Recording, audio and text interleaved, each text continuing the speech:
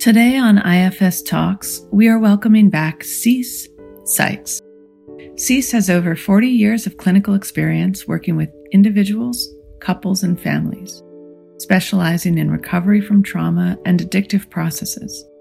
She is a senior internal family systems trainer and travels internationally teaching, lecturing, and consulting.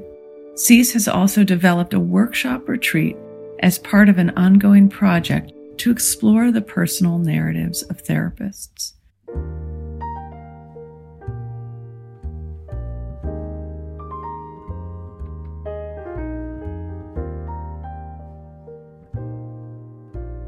Cease, thank you so much for being here with us today and joining us again on IFS Talks.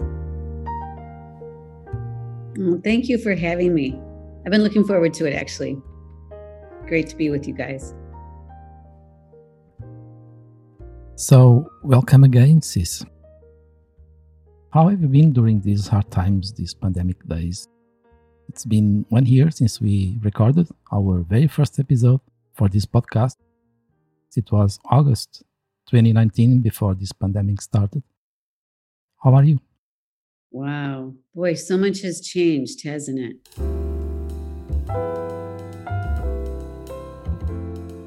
As you guys know, the States is still struggling to get a handle on this.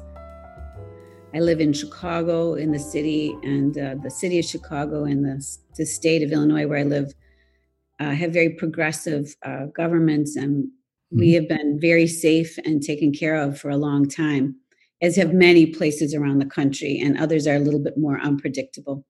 But our federal government obviously is very unpredictable, and it creates a lot of instability. I would say I'm like what I always say in my consultation groups, we're not a page ahead, us therapists, with our clients. So our clients who are suffering with senses of isolation or unpredictability or anxiety, we have the same. So I can certainly notice that I can get parts that get anxious about the future and anxious about what I don't know. I always have a big reunion with my family in the summer, and we just didn't do it this year because there's just too many. It was about 40. Wow. Large family.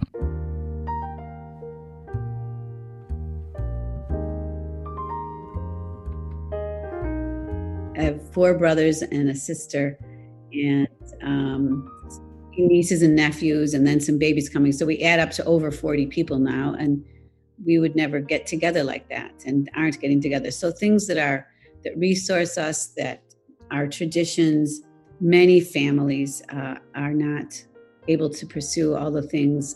Summer is a time for that. We all thought summer would be better, and it isn't. So those kinds of things are losses. And so we're all navigating losses all the time.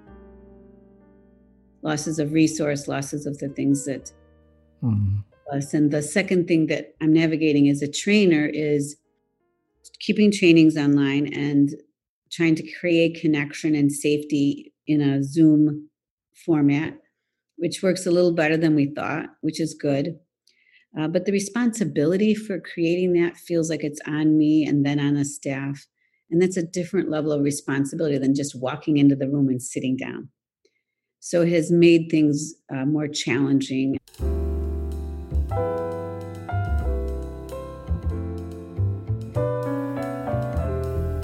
The second piece that's happening in our country is the upheaval around social justice issues, which is very important, very necessary. Totally. I'm very happy it's on the front burner of our country. I hope it stays there. And it's in part of our training. So helping people express and have safety around their strong feelings around injustice, with their own personal journeys around that, and how we can hold that as a community is, and doing that on top of the pandemic, on top of being online. I think for me and other trainers, especially when I take my responsibility seriously as in running a training, and I feel it weighs on me to have all that happen. And then at the same time, teach in this different format. So it's been a lot, and it feels like things just take more time.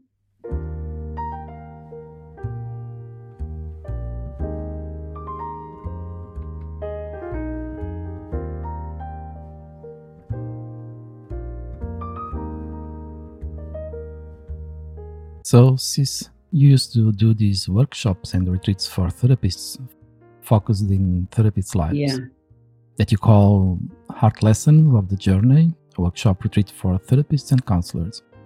You say, and I'm quoting you, life as a therapist is interesting, challenging, and deeply rewarding. We listen to narratives, we attune to emotions, and offer support and guidance. Our own deep feelings and storyline remain firmly in the background. Yet, life is evolving for us too. So, Sis, what do you mean life is evolving for us too? And why this interest in therapists and counselors' journey?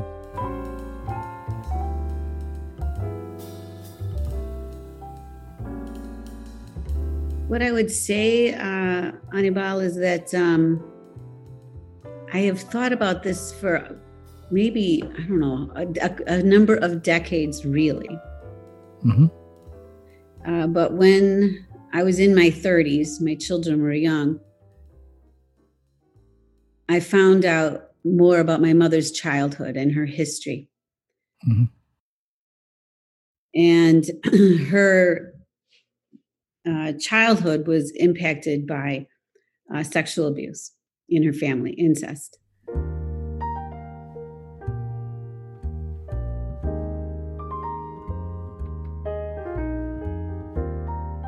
And I never knew that. But at the time I found that out, what I was doing for a living was being a therapist working with sexual abuse cases in the family. Wow. I was a trained family therapist and had written a chapter and another article on denial and working with incest in the family. And this was impacting my, and here this is. So it's a powerful story, as my mom ended up telling me about this.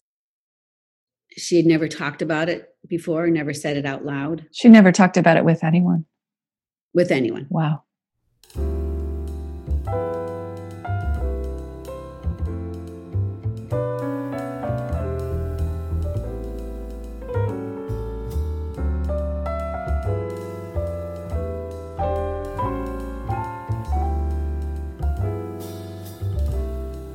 I said at one point in the conversation, I said, Mom, have you told Dad?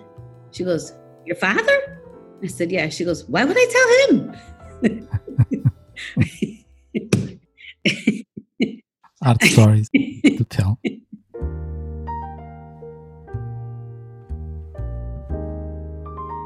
I said, well, Mom, I don't want to be the only one who knows. Oh, well, all right, I'll tell him, but I don't know what he's going to say. Amazing. But, it speaks to the power, of course. I mean, I'm making I adore my mother. She was a piece of work. She was tough. But when she told me that it was like a shape-shifting, about 1,000 pieces of a puzzle that were floating around in my mind about my mom, about who she was, about how she was when she raised us, all came together. It all made sense. Yeah.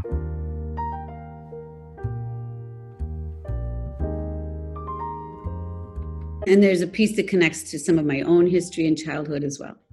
So I thought, this is an accident? That of all the professions in the world, I happen to become a family therapist. And then in family therapy, this is an accident that what I'm focusing on is sexual abuse in the family. At that time, I was working at an agency. We were a private agency that worked with the government to provide psychotherapy to families who have been reported for physical and sexual abuse of their children. So it can't hit closer to home. And yet, it was not something that I knew. She'd never talked about it. It had never been spoken of. So she and I continued conversations around that were very rewarding and meaningful to me.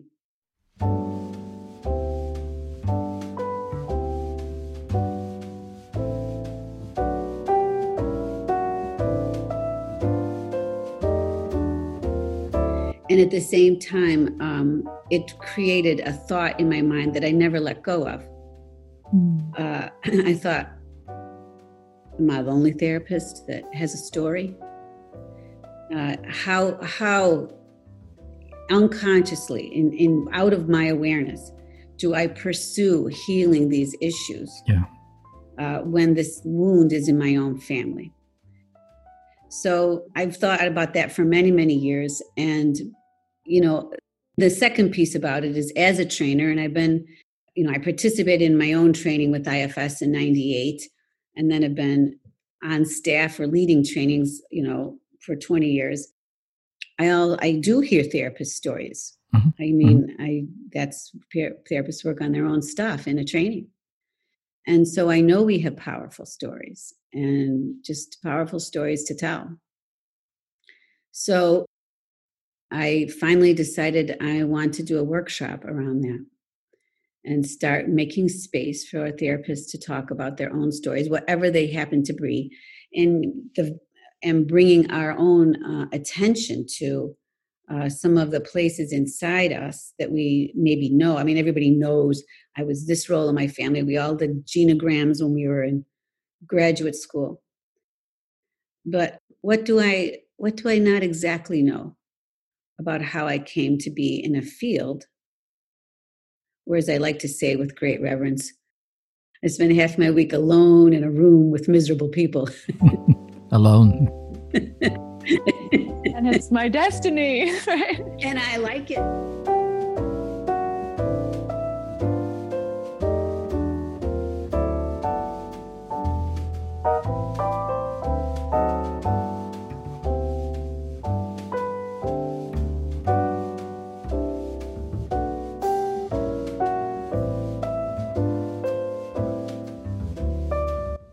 And so I really think to shine that spotlight a little bit on, how we're here and what is it within us that gives us the gift of the ability for that? And how do we sustain that gift and grow, expand it? And then the third piece about it is we have a life. We choose partners, our partnerships work and they don't work. We get married, people die, people become ill. We have children, we don't have children. We adopt children, we combine families. We work through our relationships with our family of origin, our siblings, our parents, our extended family. We have friendships. We navigate all of life's illness, unpredictability, financial stress. And so we're working on our own lives also, and we learn things from going through the wounds, the hurts, the confusion, the pain of life. And what do we do with that? And how are we processing that? And then how does that impact us when we're sitting in the room? Am I the same person as I was 35 years ago? Or have I hopefully changed a little bit? I am who I am. I have, but have I maybe grown a little? And in what way? And how does that impact our works? So I think also the journey of being a therapist, what's the journey like? They have that story about the London cab drivers. They're sort of famous. They have those beautiful black cabs that you can get in. You feel like you're being in a limo. And these guys, and the London streets are 1,000 years old and they know them all. And anyway, their brain, their visual spatial in their brain is very overdeveloped, or not overdeveloped, extensively developed from having the streets of London in their head for all those years. What's the brain look like for a psychotherapist? What's it like to sit in these rooms and hear such intimate stories and to bear witness to trauma, and also to be in a position of guiding healing process? It's a very intimate world. And I say that sort of lightly, but I really mean, how are we impacted? Mm-hmm. So these are all, I think, questions that I have sort of entertained throughout the years. And so this workshop is to give us all some space to talk about that.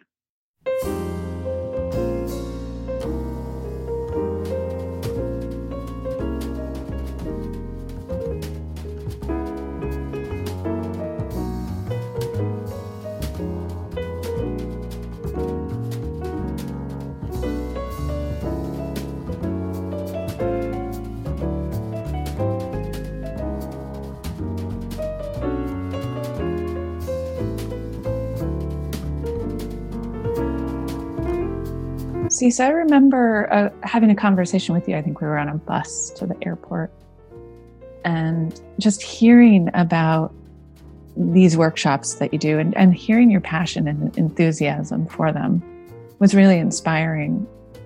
And I'm curious how the first workshop went, what it was like for you and for the therapists that participated.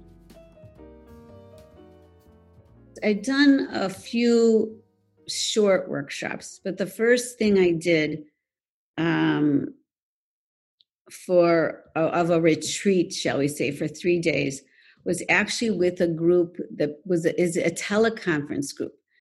I've run teleconferences for many years, and this is a group, though, that it happened over time that these same 7 women from all parts of the U.S. have been on the phone together once a month on Mondays for 2 hours for 5 years. But we had never met. I had met most of them, but not all of them. And they had not met each other. So I thought, well, let's try this. So we all came together, met together for 3 days. And that was my first time. And so in a sense, we're not strangers to one another in any way. And yet there was much about each other's personal stories that we didn't know. Because what do we talk about? I mean, we talk about our parts and what's coming up regarding a client, but do we know each other's histories and our stories and our family of origin experience? We don't. So it was very, very powerful, very bonding, and very fascinating. And also, we were able, in this very direct way, to bear witness to events, losses, mental illness, premature death, losses of sibling. I mean, just powerful stories that people have experienced in their lives, and just to bear witness with one another, but to bear witness also with the wisdom, if you will, and awareness of being a human relations expert, which is what we do. And so bringing that to the table, but at the same time, just being with our humanity, and everybody had powerful stories to tell. So it was very evocative and binding. I mean, there's a part of me that says I should just do this all the time.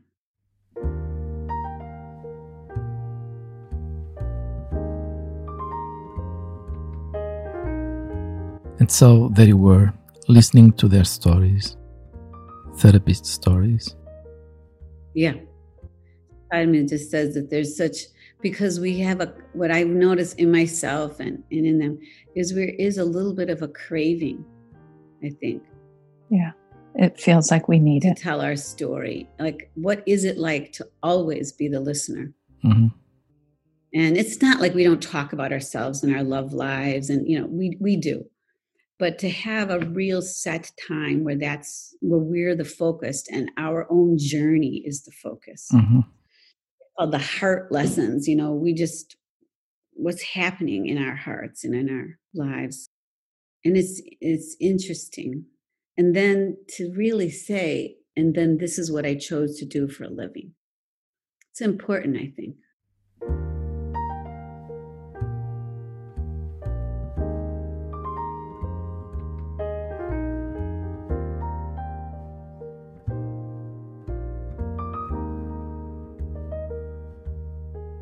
Sis, they say we heal with our clients, but we also suffer and get trauma or re-trauma from them, right? Mm-hmm, mm-hmm. How can we bring more healing than suffering and re-trauma to our journey as a therapist? That is such a good question, Annabelle. You know, when you ask that question, I'm thinking of a line that Mike Elkin has said, which I think is absolutely hilarious. Maybe you know what it is. I wish I could do his voice just right because he has such a delivery. You know, therapists are the only one who need 40 hours of therapy a week.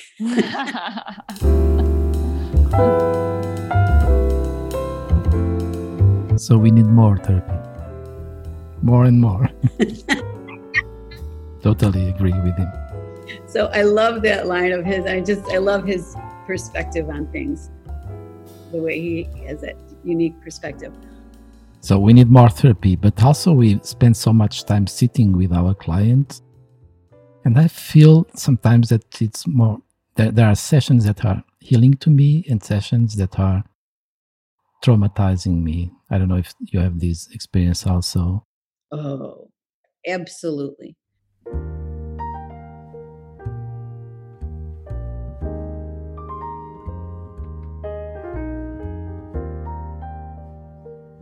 And I think that, you know, I started out my working with families where there was physical and sexual abuse. So it's really intense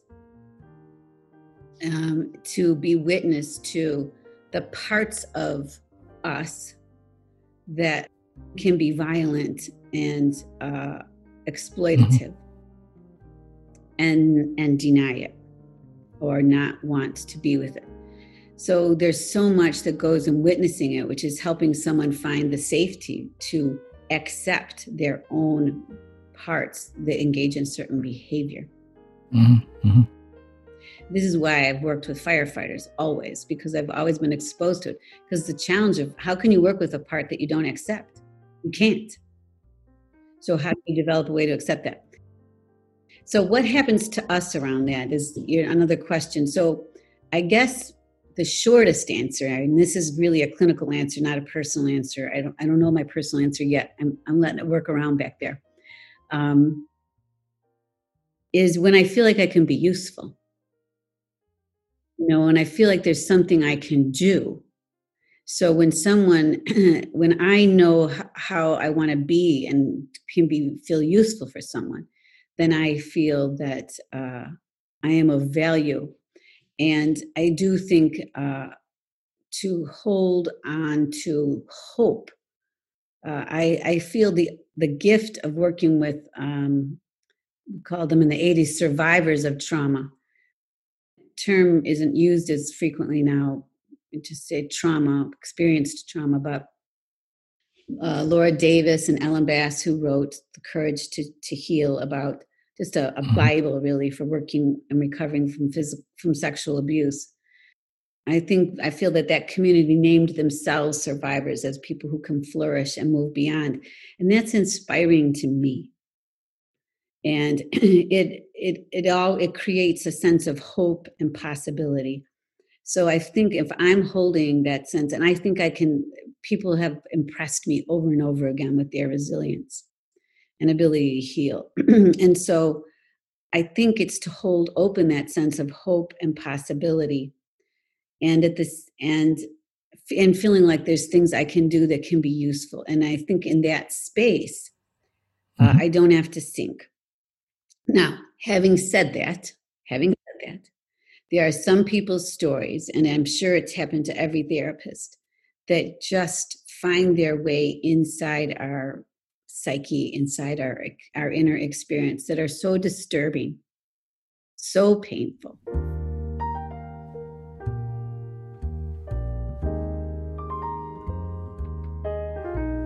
And I think that takes work. So when I have a client like that, I might have to go get consultation. What I try to do is not hold that experience alone. I have someone that I talk to. This is what they told me. Can you help me hold this? So I'm not holding this alone. This is so disturbing. This is so painful. What happened to them was so sick or so painful or so degraded. And I have to have someone help me so that I'm not in isolation. I think isolation is a risk, and therapists work alone. And when we have isolation, we are at risk. So we have to know when we're feeling at risk. And I think the short answer solution is not hold it in isolation, whether you have a group or a therapist or consultant of your own, so that we can, and to really honor our heart with that.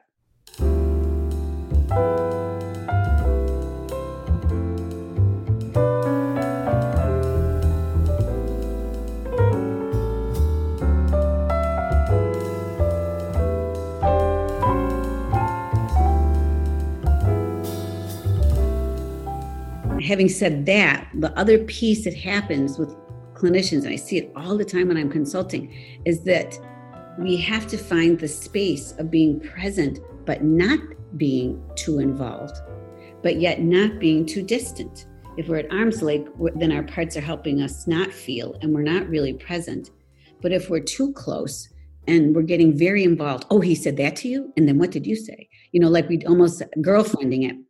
I would say sometimes just like getting very involved and getting very protective of what happened, protective of their relationships that shouldn't happen to you, trying to be helpful. I think that hooking us into that kind of relationship where we end up feeling, that's the difference for me between compassion and empathy. Exactly. Mm-hmm. And we're going to get burned out if we're in empathy. Because empathy means that we're well, as I'm defining it, I don't know that this is the definition, but the contrast I'm making is compassion is, I feel for you and I believe you can heal. I'm here to help us together, help you heal. Empathy is, oh no, it's sort of that sense of they've been victimized. And people have been victimized, but I don't want them to be identified by that feeling. And if I participate and sink into how bad it was, then I'm not in compassion. I can't be strong enough to help them hold the hope that it can get better for them. Does that make sense? Totally, yes.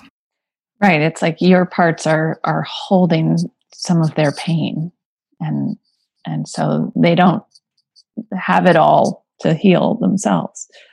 Yeah, it's almost getting caught, and it's I think it reduces our what's available to us as tools, if you will, because we're so busy trying to help them. Well, did you say this or did you go here? Or we're so struck by the pain of their lives that we can't feel into that there's the sense of possibility that something could change.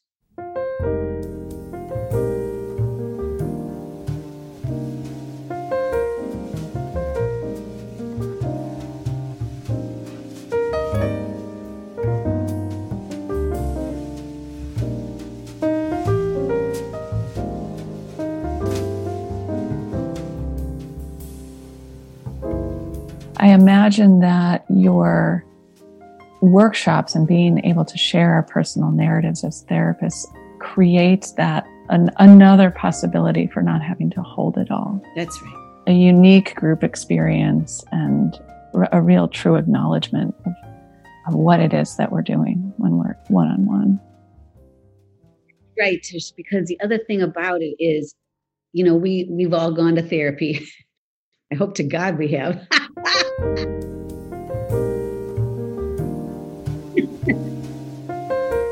But anyway, the idea of sharing it in a group with others that are in our profession, I think is a very powerful experience at all also, because I think group in and of itself is important. I think that now that you're saying that to me, Tisha, I think what's also part of my journey is spending time in a self-help group. Part of that healing journey is to tell your story. And so I think that somewhere that's in my psyche too, is the healing and the learning that you get when you listen to yourself tell your story. So whatever that means to you and whatever it means in that moment. So I think being in a group and being in a place where a safe group of acceptance, and I might say for therapists also a sense of people being with people who've borne witness to many, many things. There's some heft with that, that's a real strong cushion. And I think that that's also a gift of sharing that in a setting with others, not just one-on-one. One-on-one is completely important. But this is an extra thing. I always say groups for healing are so de-shaming. They're so normalizing.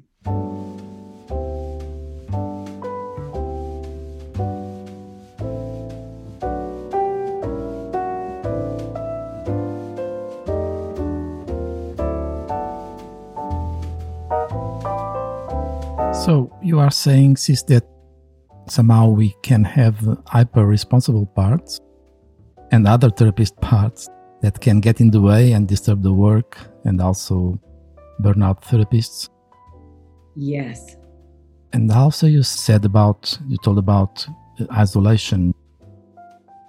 So you are saying that having meaningful connections, social support, and eventually career development are the good ways to keep us away from burnout and exhaustion. Yes, because I think that the tendency of people who are attracted to a field like this is to have a huge sense of compassion. And some of the stories I hear, so many people of us who are in this field have very early memories of people in our lives that we were helping and who needed help.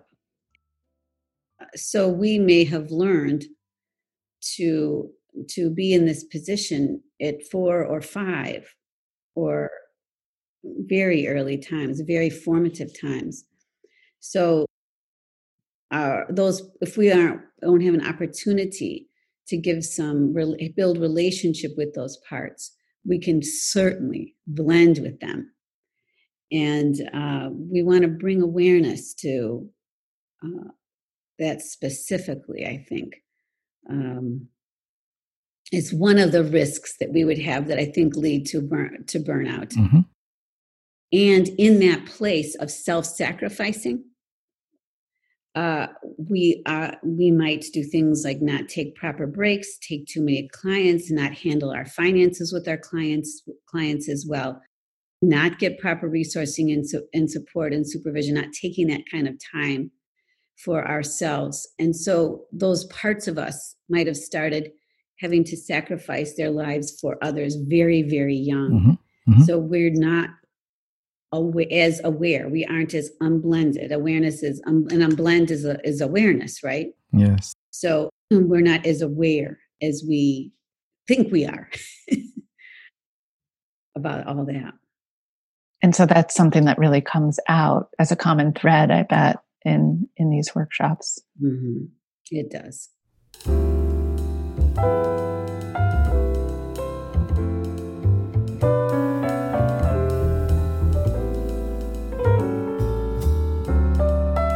Sis, here are some common therapist parts that you know well, and I have them all too, that tend to interfere, and I want you to comment on some of them. The striving or agenda parts, the approval seeking, the pessimistics, Right. the caregiving fixer, Mm-hmm. the angry parts, Mm-hmm. the hurt parts, and the evaluating or judgmental part. I have them all. Right. And we all do, because we're all human. In fact, it's so interesting that you just did that list, Anibal, because I was just doing weekend 5, which is about the therapist parts, just a couple weeks ago. Mm-hmm. And I was doing it for the first time online. And what I do when I'm in person is I have the group participate in having me list therapist managers, therapist firefighters, and therapist exiles. I figured out a way to do this in a group, having, unmute everyone, and we did it together online, and it worked out okay, and I wasn't sure. But one of the pieces of feedback we got after that was how normalizing it felt to have all of those things, and every one thing that you just listed on about was on there. Have everybody listed, and how normalizing to hear, oh, oh, that, to hear that listed and to know that others could identify it. So de-shaming. The shaming, yes. Mm-hmm. Yeah, it's safe to identify that, and that we have it. So just the naming of it is powerful, Anibal. There's a phrase, being attached to outcome. And so striving, caregiving, even anger can come up around when we have a part that thinks the outcome of our clients' lives or their therapy, then we're attached to what that would look like, or that we're attached to something happening, and it's not happening fast enough. And so we get into self-criticism, which may become some judgment of them. And so whatever, and it's a tricky business to say, what is my agenda then? And so to make sure we over and over again work with our parts to redefine our agenda to being present to what is and building self-to-part relationships, if you're using the IFS model, helps our parts not be attached to what it should look like. We might have an opinion about this relationship isn't good enough for them, or this is not working for them, or we're having reactions to some of their relationships with their brother or their family of origin. They're too good, or they're too nice, or so when our clients are making decisions that are hard for us or parts of us, we get into striving, judgment, we can feel angry, because these are real relationships, and yet it's not our space to get our needs taken care of. So where do we go with what's happening with us? And that's, of course, our consultation and peer consultation, whatever we can have to do available to us to create for ourselves is important. And I think it relates to a sense of responsibility that many therapists had for helping people in their family when they were young. And so unless we really examine that, we start to feel that we are responsible for the outcome of our clients. We are responsible for doing our best, our very, very best every hour. And to learning, and there's a lot of things we're responsible for. But to know the difference of what we're not responsible for, I think, is also important.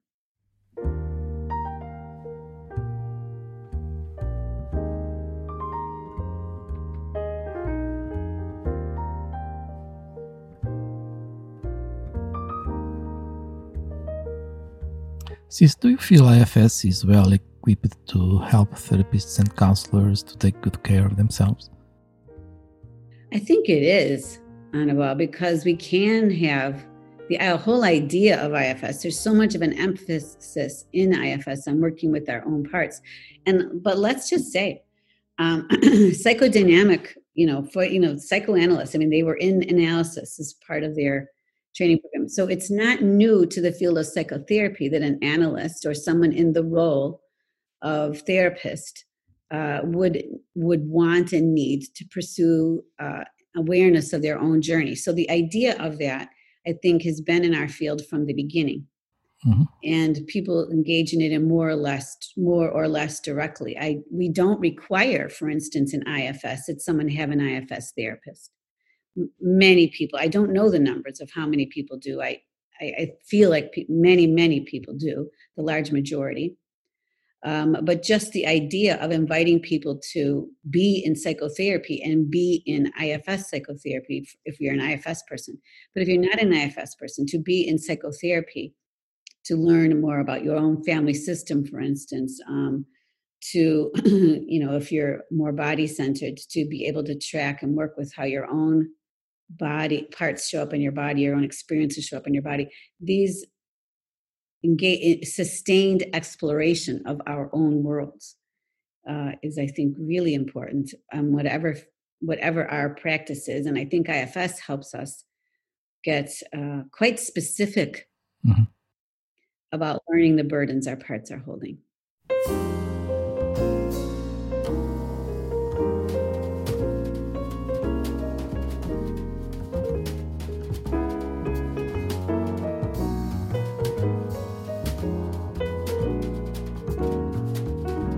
Would you have have some advice for people who are just beginning to hear your ideas around our own personal exploration of, kind of what's developed ourselves into being therapists?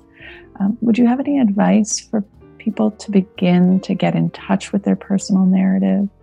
How to start to explore what's made you a therapist, and can you do that on your own? Should people start groups? I think it's not a process that's easily done in isolation. I do think that a lot can be learned in a psychotherapeutic relationship. I think just being open, staying open. I think IFS keeps inviting us to keep staying open on our journeys. But to continue to stay open that I am impacted, and I do have parts of me, and I am impacted by my clients' struggles, just to be honest with ourselves. We might think we're not supposed to be, and we're not supposed to be angry, or we're not supposed to judge them. We're not supposed to wish they'd break up with that guy.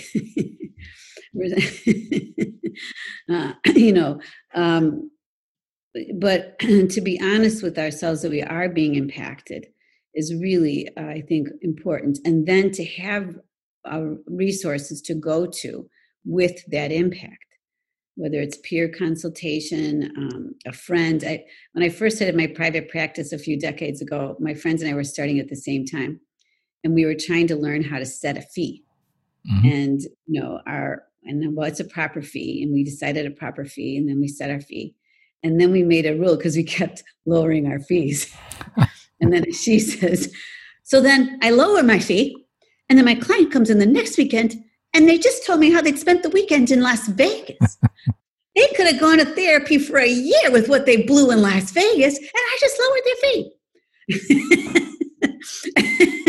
No social justice. That's right. No social justice at all, Annabelle.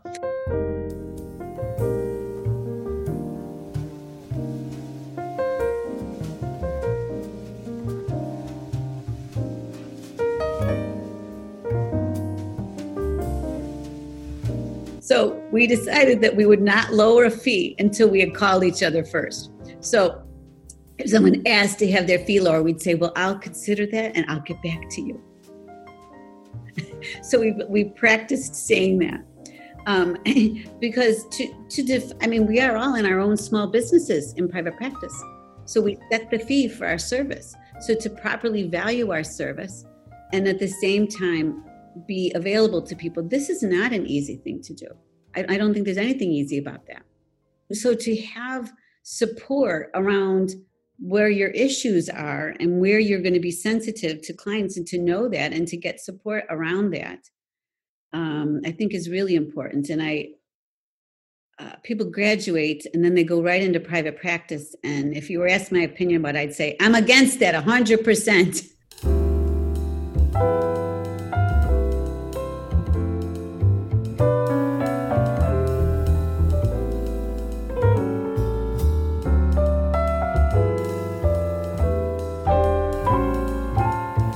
I think people need to operate in a group setting, in a larger group practice, where they're getting very regular, institutionalized, if you will, supervision before they wander in, put up their shingle and sit alone, as I say, alone in a room with miserable people. It takes an enormous amount of wisdom and presence and judgment and integrity. And it's not that people who graduate don't have it, but it's just to really appreciate the emotional impact of this work. And it is, I think, really an important aspect of being a good therapist, is to appreciate that I'm being impacted every day.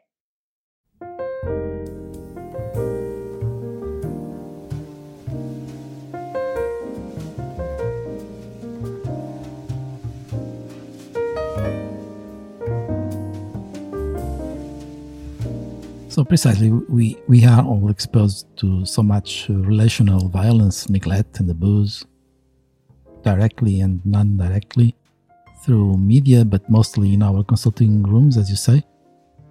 So we all carry a lot of violence fatigue, right? Mm-hmm. What protects you from exhaustion in the past and in the present? Well, first, I think I have gotten exhausted. So I may have said this in our first podcast, I don't remember, but there was a point after about 10 years, 12 years, 12, 14, somewhere in there, where I was emotionally exhausted. I was exhausted from my clients. I had stuff going on in my marriage that was exhausting me. I was basically, to use an old-fashioned word that still applies, I was codependent with basically everyone I knew. Everyone I knew. I was trying to help and fix everyone I knew. Everyone I loved, I was trying to fix them. So I had a lot of those kinds of parts, and that was very exhausting. So I have gotten exhausted. And I think that's part of my journey too, is to recognize the importance of all that. And was working with a lot of abuse cases. And so I said, I'm going to take some time off. And my girls were, little, 4 or 5 or something. And I said, I'm going to take some time and just be home with them and see what happens. And what I thought would be 6 months was actually a few years. And I was so happy to just do my own work and have my family be the only family, my family and extended family, or family of origin, be the only family in my head for a while. So I want to say first that we might get exhausted, and that's okay, because that just means it's time for us to do some work. And even if we're not free to quit our job at that time, I was married, so I had a husband, and I was free to do that at that time, even if we need to continue to work. But in whatever way we can, to make it a priority to say, I have to do my work. I have no choice right now. I'm not doing well.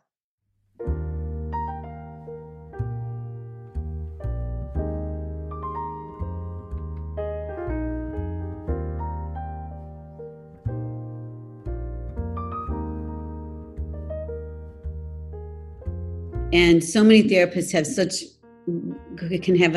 a hard time. I think I had to be hit over the head with about 5 things at once to be able to say, I'm not doing well. And I thought it'd be this short break because I didn't know how well I wasn't doing and how much I needed to take care of myself. So I think first accept that we are impacted and we might need to take time in some kind of way and or make our own healing be a very, very big priority. So I think that's one first to say maybe we can't prevent compassion fatigue. Maybe we'll have it. In fact, it'd be a great question to ask people. How have you ever had that? How many therapists have had those times in their career, their lives? Second, if we are talking about prevention, I do think feeling confident that I can help someone is the most powerful relief that I have. That I'm being useful, that I can help them, that when I don't know what to do, I can go ask someone also. I think being a therapist, Dick used to have the phrase, we're hope merchants. I think that the idea that someone can get better no matter what. Maybe I'm always been sort of an optimistic person, or I have optimistic parts. I don't know. I think so, but maybe that was also my role in my family. My role was to be cheerful and have no needs. Hard one. Well, I was good at that. Yeah, amazing. So,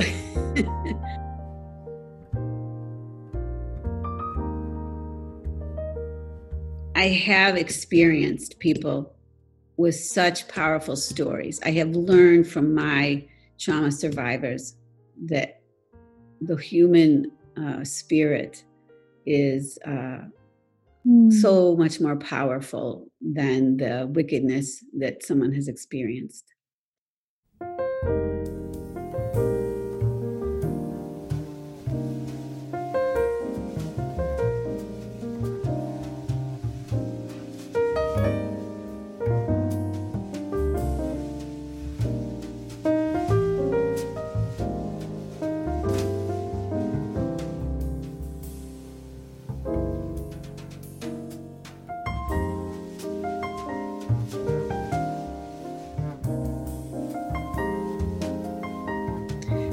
That they taught me that.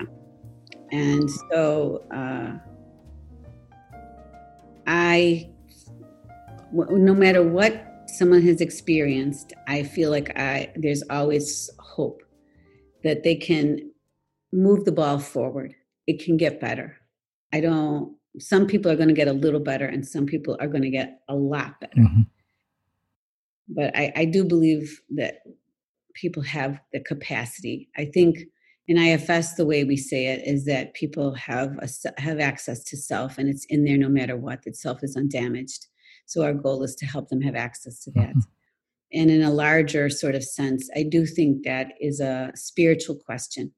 And you may or may not be religious. I was raised Catholic and sort of progressive liberal Catholic, that believed in social justice and all those kinds of things. But there were a lot of rules. But I got a lot of joy from my Catholic church as a child. There was a lot of community in it, not so much when I was a teenager.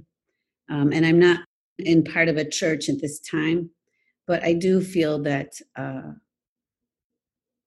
my spiritual life also nourishes me to believe that there is resource, that there is grace, and that we can access something beyond ourselves. And so can my clients.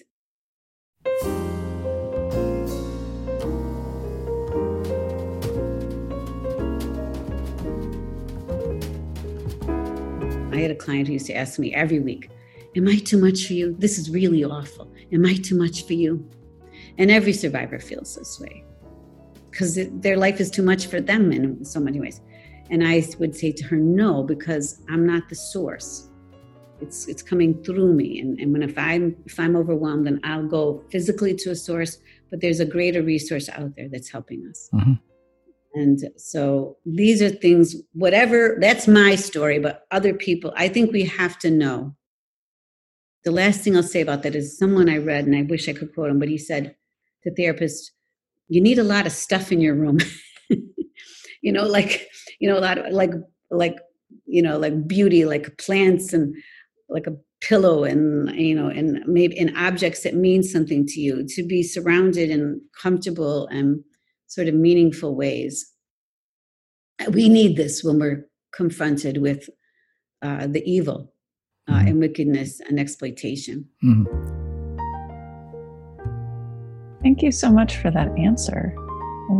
Really powerful. Thank you. I appreciate that so much.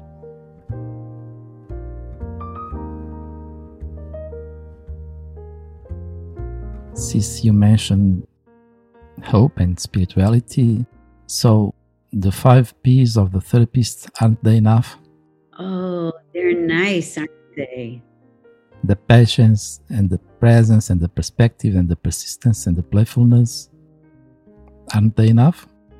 Are they enough? Yes. I mean, I think, are they enough for us and for our clients? Are they enough in the room? Well, essential, I would say. But I think how we're resourcing ourselves is maybe the question that we keep coming back to in our conversation. And maybe that's the other key. Mm-hmm. And I think the antidote, the risk is isolation, mm-hmm.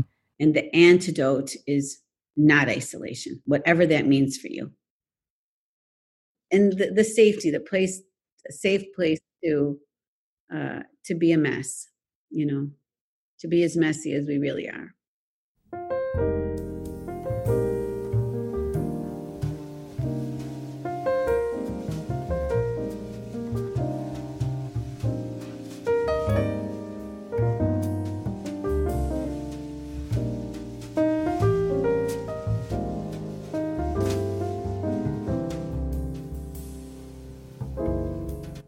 How do people access, I can imagine that our listeners out there are going to be intrigued and interested in some of the work that you're doing with exploring these personal narratives. How do people access you in these workshops? Well, I'm doing for the first time, I was invited to do one, I say for people in Toronto, because although we'll all be online, but most of the people are in the Toronto area. They've invited me to do one online. So I'm going to see how that goes. Yeah. And it will be different because, you can tell what I feel, not having human contact will be important.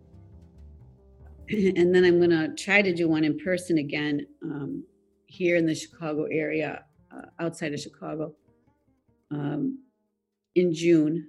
And maybe the outcome of this conversation for me is that's the polarity in me between my commitments to IFS, but my commitments to also, I actually presented last year at the conference. That's my duality, right? I presented on addictive process, which is very important to me, and I presented on therapist stories. So for me to find space to offer these is maybe that needs to be more on my own front burner in a certain kind of way. I feel devoted to my IFS, specifically IFS training, but I am going to be doing a level 3. And so I think my thinking will enter into that there in the level 3. But the answer is, let's see. Let's see what I do.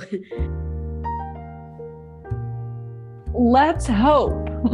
Yeah, but I think I'm glad the other thing is when I first put it out there, that is anyone going to care?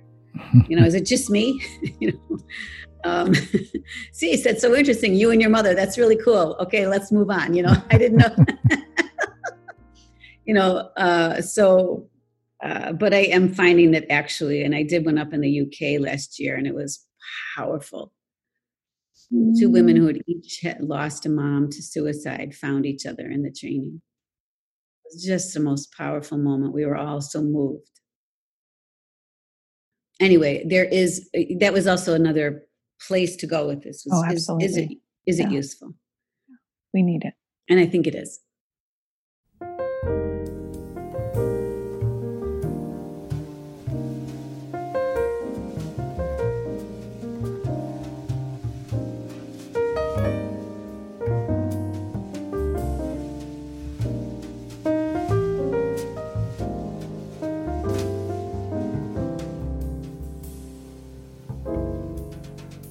So, since we are saying, I'm listening to you, and I think you are saying that we may need more therapists and counselors or practitioners, organizations, and small or larger communities of therapists and counselors and practitioners for them not to stay or work isolated. That's what you are saying. Right. I think really, what can you do for yourself? You can find a few other therapists and develop a trusting space just to be together on a regular basis. I think there's so much healing in that. Even if yes, I think that's really healing. With the intention of talking about our own process, setting that intention for ourselves. And since when should a therapist or counselor retire?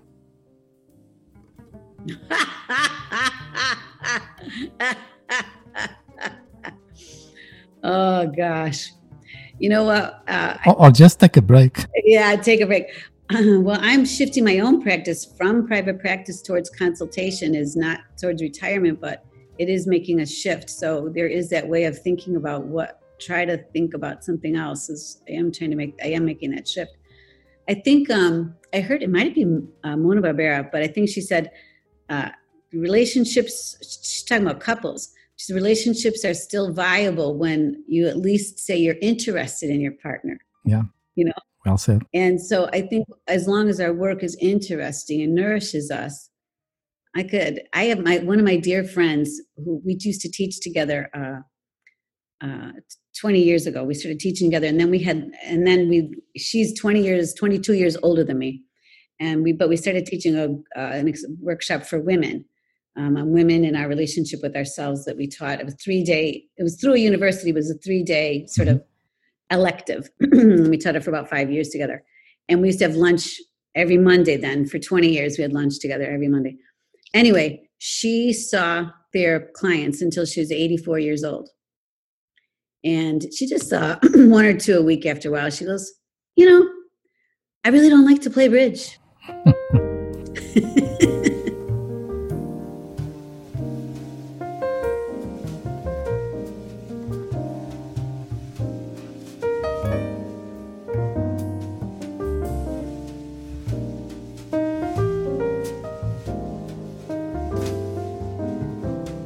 So I'm not saying we should keep slaving away, but we have to find our own answer for that.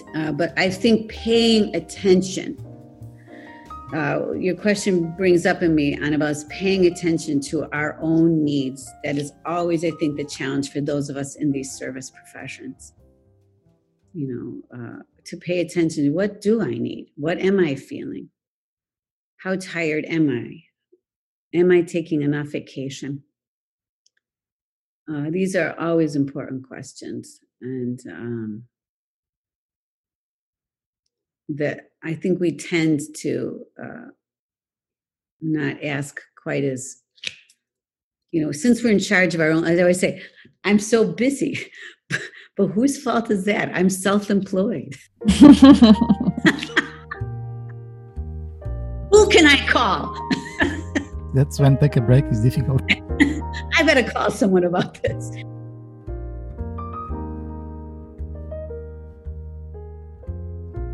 So, and I think a lot of therapists get into that. Wow, I haven't taken vacation. This is wrong. And so just really paying attention to that and of our own needs is, I think, your boss needs to provide paid vacation. Are you ready for vacation, Annabelle? No. He's ready.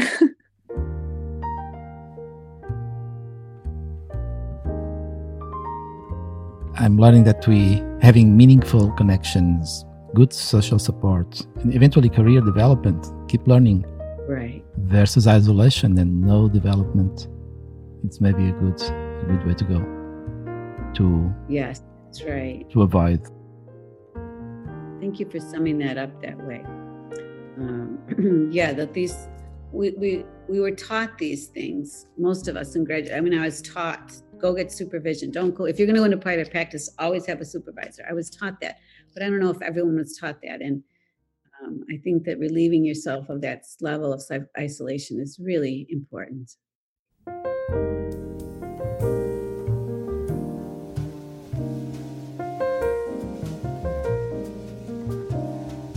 So, Sis, thank you so much for sitting with us again, and congratulations for the level 3 coming. Oh, thank you. New level 3s are coming through your good work. It was such a joy to be here with you and Tisha. And I hope we can keep meeting and sharing this model, our work and our lives. Thank you so much. Thank you, Annabelle. Thank you, Tisha. And also, I'm finding people are really enjoying all your podcasts. And I've listened to many of them, and they're just fascinating. So thank you guys for, you're doing this by what you're doing. These podcasts are creating connection too.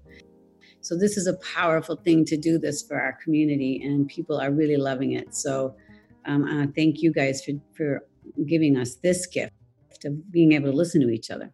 Thank you, Sis. Thank you, Sis. Thanks so much. We do have an incredible community here.